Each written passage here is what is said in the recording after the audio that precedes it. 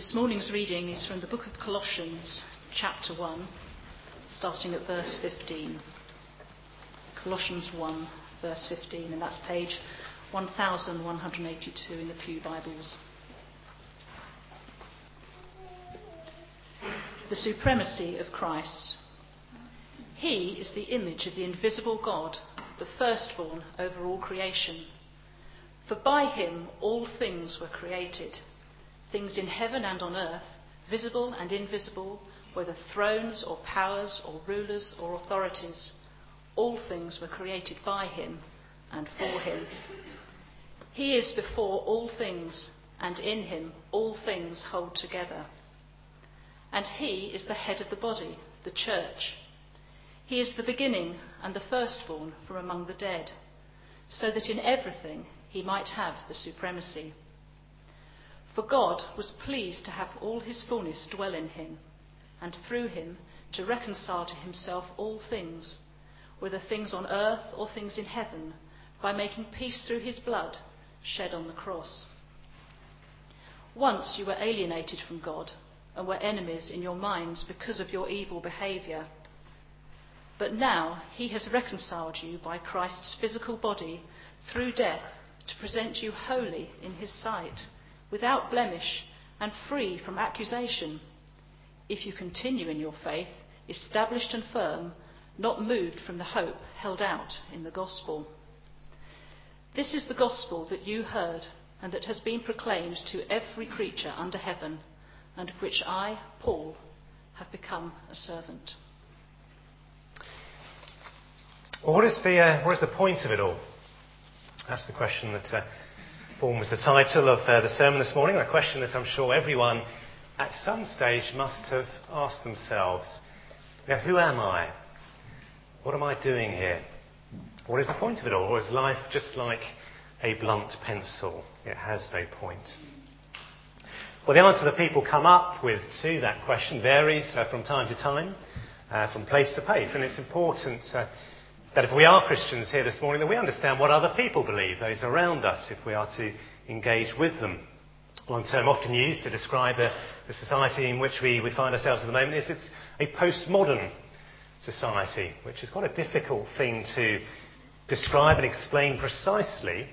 It's often easier to think of what are the characteristics, what are the features of the society in which we live? What are the attitudes that you find in people? And one of those is pluralism, the existence of a number of different beliefs and religions. And along with that goes relativism, the fact that none of these different religions has the right to have an absolute claim on the truth. Supposedly there's an element of truth in all of them, and hence we have the view that all religions lead to God. And such a relativistic mindset obviously has impacts on morality. There is certain moral relativism, whereas at one time you had a sort of clear understanding between what is right and wrong. Now there's almost no need to argue that one thing is right and one is wrong, because if it feels right for me, then that is okay. You have no right to tell me how I should live my life. And what lies behind a lot of these views is a loss of belief in God, and a belief that this life, this world, is all there is to it. There is no other point in life. And therefore people are, in the words of Madonna, they're living in the material world. They're living to accumulate more and more stuff. They're living to enjoy that stuff. They're just living to enjoy themselves at the end of the day. And so anything that may threaten that world, that stresses them out. That creates tension and stress. People get angry about things when their little world is threatened. Now, whilst the views of the world around us have changed over the years, the Christian belief, the Christian answer to the question, what is the point of it all, hasn't changed. And what I'd like to do this morning is look at the answer to that question by looking at this passage in Colossians. It's the second in our series now on the letter of Colossians. I do hope that if you're not a Christian here this morning, that you will find this answer compelling. If you are already a Christian, then I hope that you will have a greater confidence in what you believe, and also in the person in whom you believe, because this passage is all about the supremacy of Jesus Christ. Now, if you'd like to turn to that passage in Colossians, if you haven't still got it open, in the earlier verses which we looked at last week, Paul has just prayed that the Colossians, the church there, would be filled with the knowledge of God's will. He goes on, so that they may live a life worthy of the Lord, bearing fruit in every good work, growing in the knowledge of God, and being strengthened with his power. And so now, as he helps them to know God better, he tells them a whole series of amazing truths about Jesus Christ, which help us to understand the point of it all. Because if this description of Jesus Christ is accurate, then the reason we exist is in order to demonstrate the supremacy of Jesus Christ. Now I'm going to try over the next few weeks, we're doing this series, to memorise these verses 15 to 18, because I think they're very helpful if you're going through a tough time spiritually, just to remind yourself of the supremacy of the Lord Jesus Christ we worship. It's an amazing help at tough times. Now, we haven't got time to look at each of these statements in great detail this morning, but let's just have a look at a few of them. The first one is, he is the image, verse 15, of the invisible God. He's the image of the invisible God. When we were in Scotland over the summer, we managed to bag a couple of Munros, which is a technical term for climbing mountains which are higher than 3,000 feet, of which is quite a few in Scotland. And the views when you get to the top are quite spectacular, and made even more spectacular by the changing weather patterns all around you. And I tried to take some photos to capture not just the view, but the mood of the moment, what it felt like to be at the top of such a mountain. If you just go back a slide. Didn't ask Liz if I could show this one, but this is her. And the mood you feel there is that it's pretty chilly. It's not warm. There's a bit of a glimpse of blue sky behind there. There's also a bit of a feeling of worry on her face. It's a bit dark to see, but you might pick that up. And the reason that is because behind me, taking the photo, there's something that she can see coming in, and that's the next photo. If we quickly turn to that. It is a big storm coming in.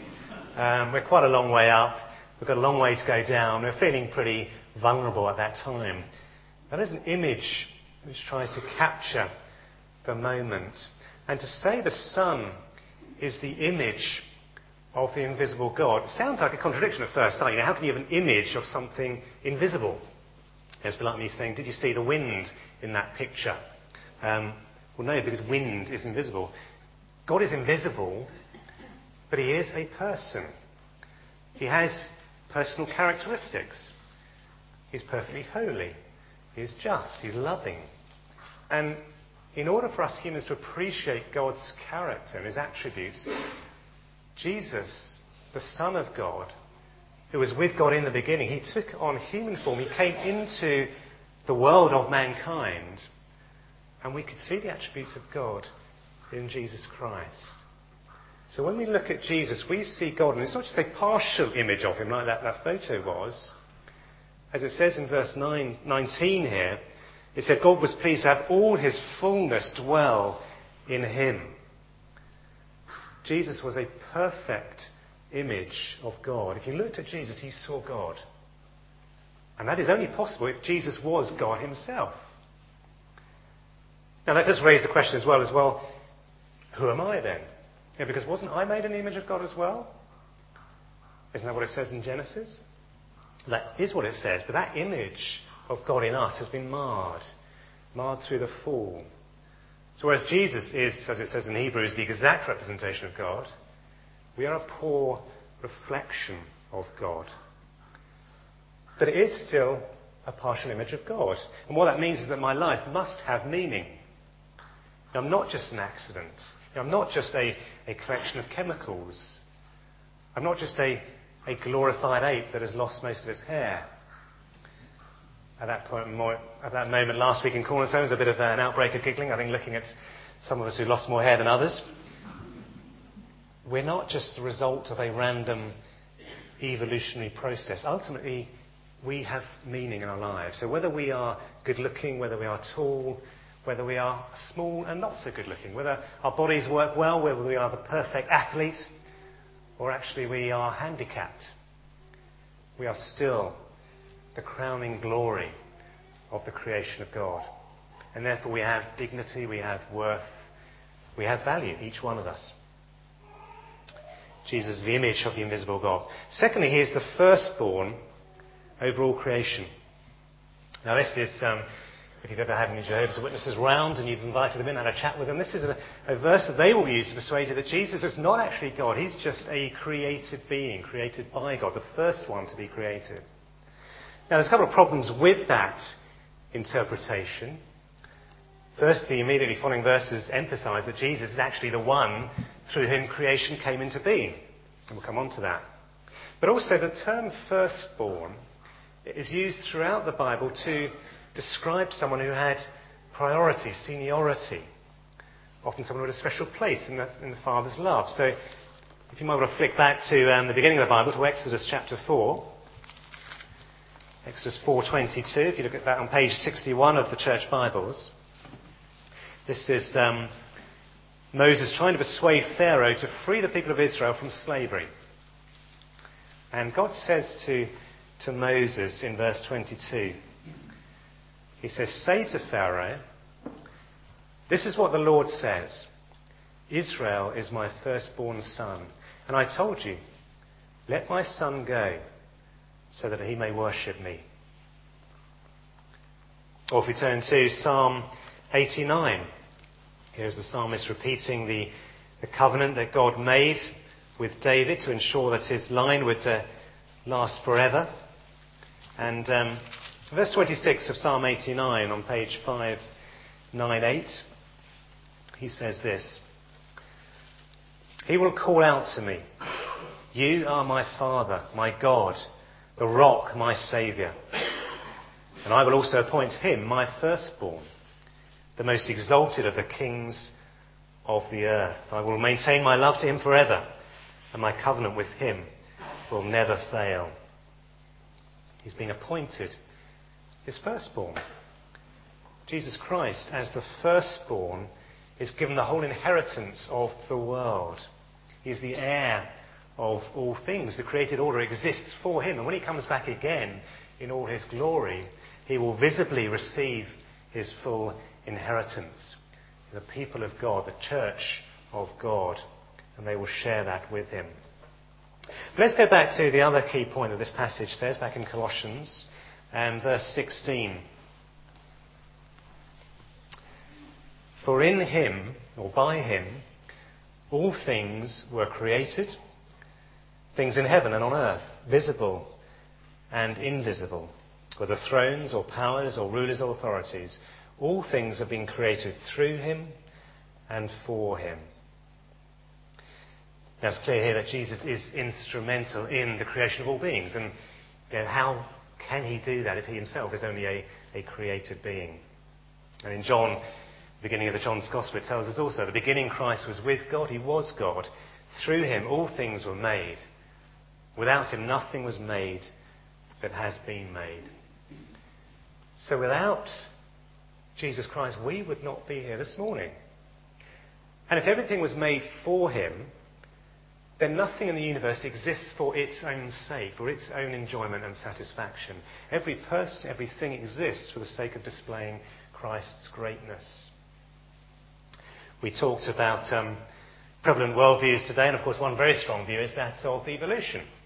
And by that I don't mean the evolving of individual species, but the fact that non-living chemicals can somehow assemble into a living cell, and that humans can evolve from that cell. They can evolve from fish, they can evolve from animals, from apes. And it's a theory which, if we're honest, if we're a Christian here, makes us sometimes feel a bit uncomfortable, because I guess most of us are not scientists, and therefore we don't feel qualified to talk about these things. But also I think because of the way that evolution is taught in schools these days, it's taught as effectively fact. And there's a reason why many young people, many adults turn away from believing in God. They say, well, if evolution is true, then how can I believe in a creator God? One of those people was someone called Lee Strobel, you may have heard of. He's the author of a number of books, including this one called The Case for a Creator. And for him, he said, well, the origin of the species simply trumped the Bible. There was no argument here. The case was closed. No point debating it. But what prompted him to investigate the claims of Jesus, and this is where evolution really has no answer, is because he saw a positive change in his wife. His wife became a believer, and he saw a change in her. And so he decided to set aside his preconceptions, and he used his background. He was an investigative journalist, and he went and interviewed some key experts in their fields and gave them a real cross-examination, experts in physics and astronomy and biochemistry and such like. And as he did so, what he began to realise was that actually those images that he had in his mind from school, I'm sure images that most of us have, the picture of the ape sort of gradually becoming more and more upright, almost sort of firmly fixed as fact, were actually no more than theories, and in some cases quite tenuous ones. It is a very readable book. I would recommend that to you. It's not just for those with scientific brains. And I don't want to encourage you all to get into some scientific debate, with your friends. But it is important to think to challenge others about how they came to accept the beliefs they did. Because actually, when you accept the whole implications of Darwinism, what actually that requires is a greater leap of faith than believing in a creator God. Because what they're saying, as Strobel points out, is that they believe that nothing produces everything. As he says, non-life produces life. That randomness somehow produces fine-tuning. And unconsciousness produces consciousness. How can that happen without a creator God? This verse asserts that all things have been created through him, through Jesus Christ, and for him. And the next assertion, verse 17, is that he is before all things, and in him all things hold together. Again, is that really the language of someone who was just created himself? And that is, says what we read in Hebrews where it says the Son is the radiance of God's glory, the exact representation of his being. And it says sustaining all things by his powerful word. And that is a very different worldview from the one that says, well, the world came into being by chance and it was just left to evolve by itself. The Creator simply left it alone. This says he sustains all things. He's supreme over eternity. He was there before the creation of the world. He's there today. And although the world is groaning, although the world is fallen, there's much wrong with it, Jesus stops it from disintegrating. He sustains it until he comes again and will renew the world. And finally, Christ here is supreme over the church, verse 18. He's the head of the body. The church is the beginning and the firstborn from among the dead. In other words, he was the first to rise from the dead. And because of his resurrection, his followers can look forward to rising from death as well. As Paul wrote in his letter to the Corinthians, if there were no resurrection, then our faith is futile.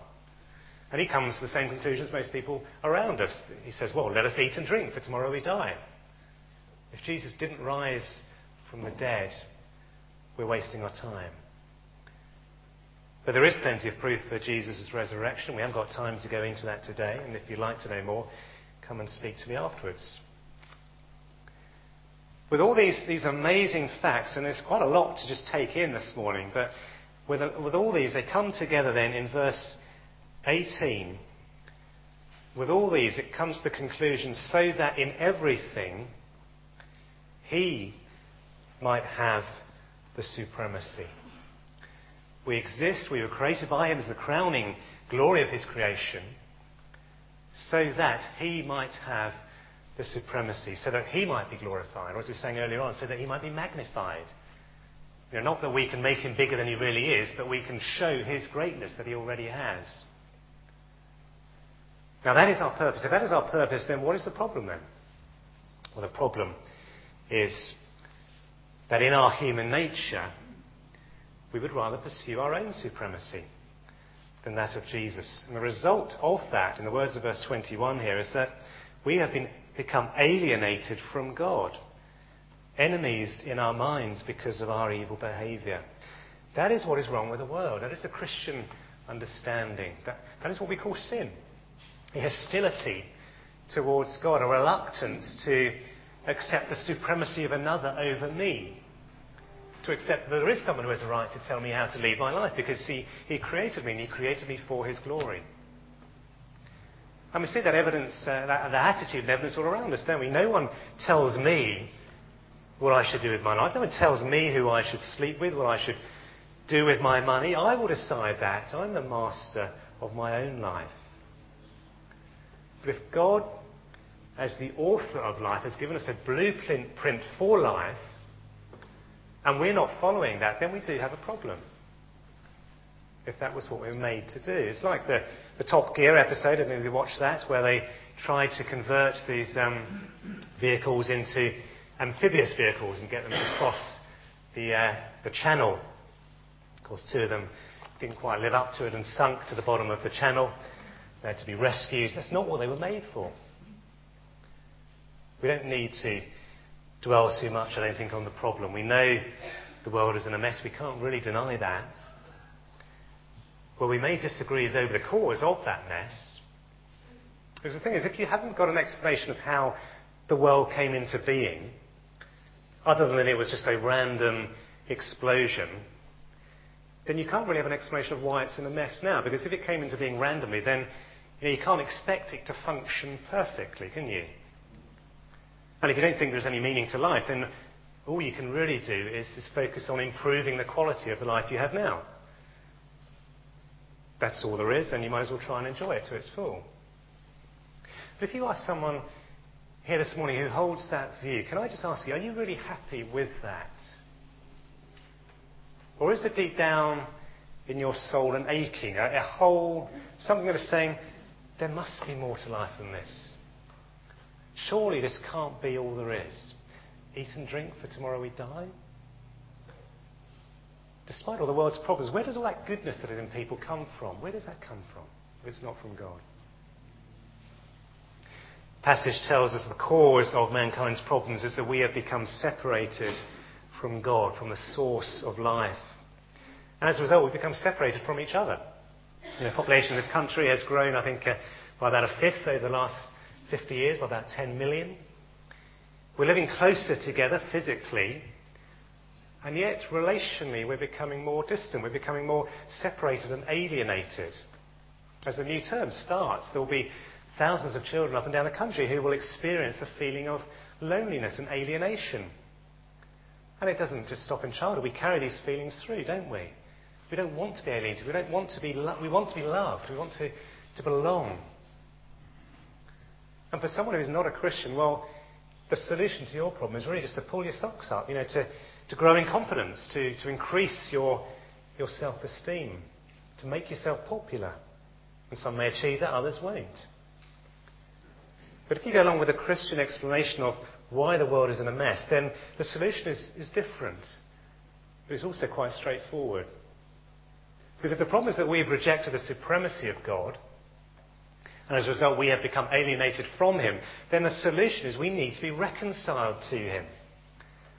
And whilst there's no worse experience than alienation or separation, there's no better experience than reconciliation. To be reunited with someone from whom you've been separated. 20 years ago I was living in Berlin when the people of East and West Germany, who've been separated for 28 years by a wall, came together. The wall came down. They were reunited, something they never expected to see in their lifetimes. And the greatest thing that can happen to us is to be reconciled to the one who made us. And the amazing thing is that although we were the cause of that separation, he was the one who took the initiative to reconcile us. It came at a cost. The punishment that God set for us rejecting him still had to be carried out. But he chose his son to be punished instead of us. For God, it says in verse 19, was pleased to have all his fullness dwell in him, and through him to reconcile to himself all things, whether things on earth or things in heaven, by making peace through his blood shed on the cross. Once you were alienated from God, were enemies in your minds because of your evil behaviour. But now he has reconciled you by Christ's physical body through death, to present you holy in his sight, without blemish and free from accusation. This is the gospel in a nutshell. As Paul says in verse 23, this is the gospel you have heard, and that has been proclaimed to every creature under heaven, or more accurately, in all creation, to people of all nations. This is the message of hope. This is the message of forgiveness, the hope of innocence, the hope of holiness. That means that whatever you go through, you can endure it because you have been reconciled to your Creator. You are now at peace with the one who made you. He has forgiven you for rejecting him. And it's in order to remember the death of Christ that brought us that hope, that we come around the Lord's table in a short while to celebrate that reconciliation. Let me just finish with a couple of quick applications as we bring this to a conclusion. Let me ask the question, who is supreme in your life? Is it Jesus Christ? Or is it yourself? And if it is yourself, what makes you cling on to the supremacy of yourself? It is the fact that you've bought into the theory of evolution and aren't willing to entertain the idea of a creator God? Or is it simply that you are happy living in the material world without any thought of what happens to you when you die? I want to consider for a moment that if all things really were created through Jesus Christ and for him, what are the consequences if you reject him as that supreme being? If you are already a Christian here this morning, is knowing that you've been reconciled to God, is that sufficient to give your life purpose? Are you satisfied with that? Does that make you rejoice? Does that make you happy? Does that make you want to get up in the morning? Or have you somehow subconsciously bought into the prevailing view that actually we're not really that bad anyway, we're pretty good people? Because what that actually implies is that Christ's death was not a big deal. Or maybe you're looking for something else, an extra experience, and an extra piece of knowledge to make yourself feel good. Or maybe an extra task to perform to prove yourself to Jesus. If we truly appreciate the gap that once existed between us and God, that we were once alienated from him and were enemies because of our evil behaviour, and now we are presented as holy, without blemish, free from accusation, that is a truly amazing act that Jesus has performed for us. And that is the amazing truth of the gospel that should make us want to get up in the morning, to enjoy the day ahead. And so when Paul says to the Colossians here to continue in their faith, which is the main theme of this letter, what he says is, do not move from the hope held out in the gospel. What he's saying is that the gospel is all you need for hope. And because we talk about the gospel message so often, maybe when you hear it, you start to switch off. Maybe you think, well, that's for those who don't yet know Jesus. It's not for me. I know all about that. I don't need to hear that again. Maybe a bit like a teenager who, hearing his parents keep going on about him. I've heard that before from you. I don't need to listen to it again. Once we start to switch off, once we start to lose our appreciation for the gospel, then not only do we lose the enjoyment of being a Christian, we lose the enjoyment of life. We get, even as Christians, fed up and discouraged by quite small things. If we accept, though, that we are sinners saved by grace, then everything takes on new significance. We can flog our guts out in Christian service, and I know many of you do that here this morning. And it won't matter how much effort is required, because nothing will be too much for the one who gave his whole life for us to reconcile us to God. Paul says, do not move from the hope held out in the gospel. In all you do, demonstrate the sufficiency of Christ, the supremacy of Christ. You just finish that verse 17 at paraphrase in the Message, or verse 16 paraphrase is what it says. It says, for everything, absolutely everything, above and below, visible and invisible, everything got started in him and finds its purpose in him.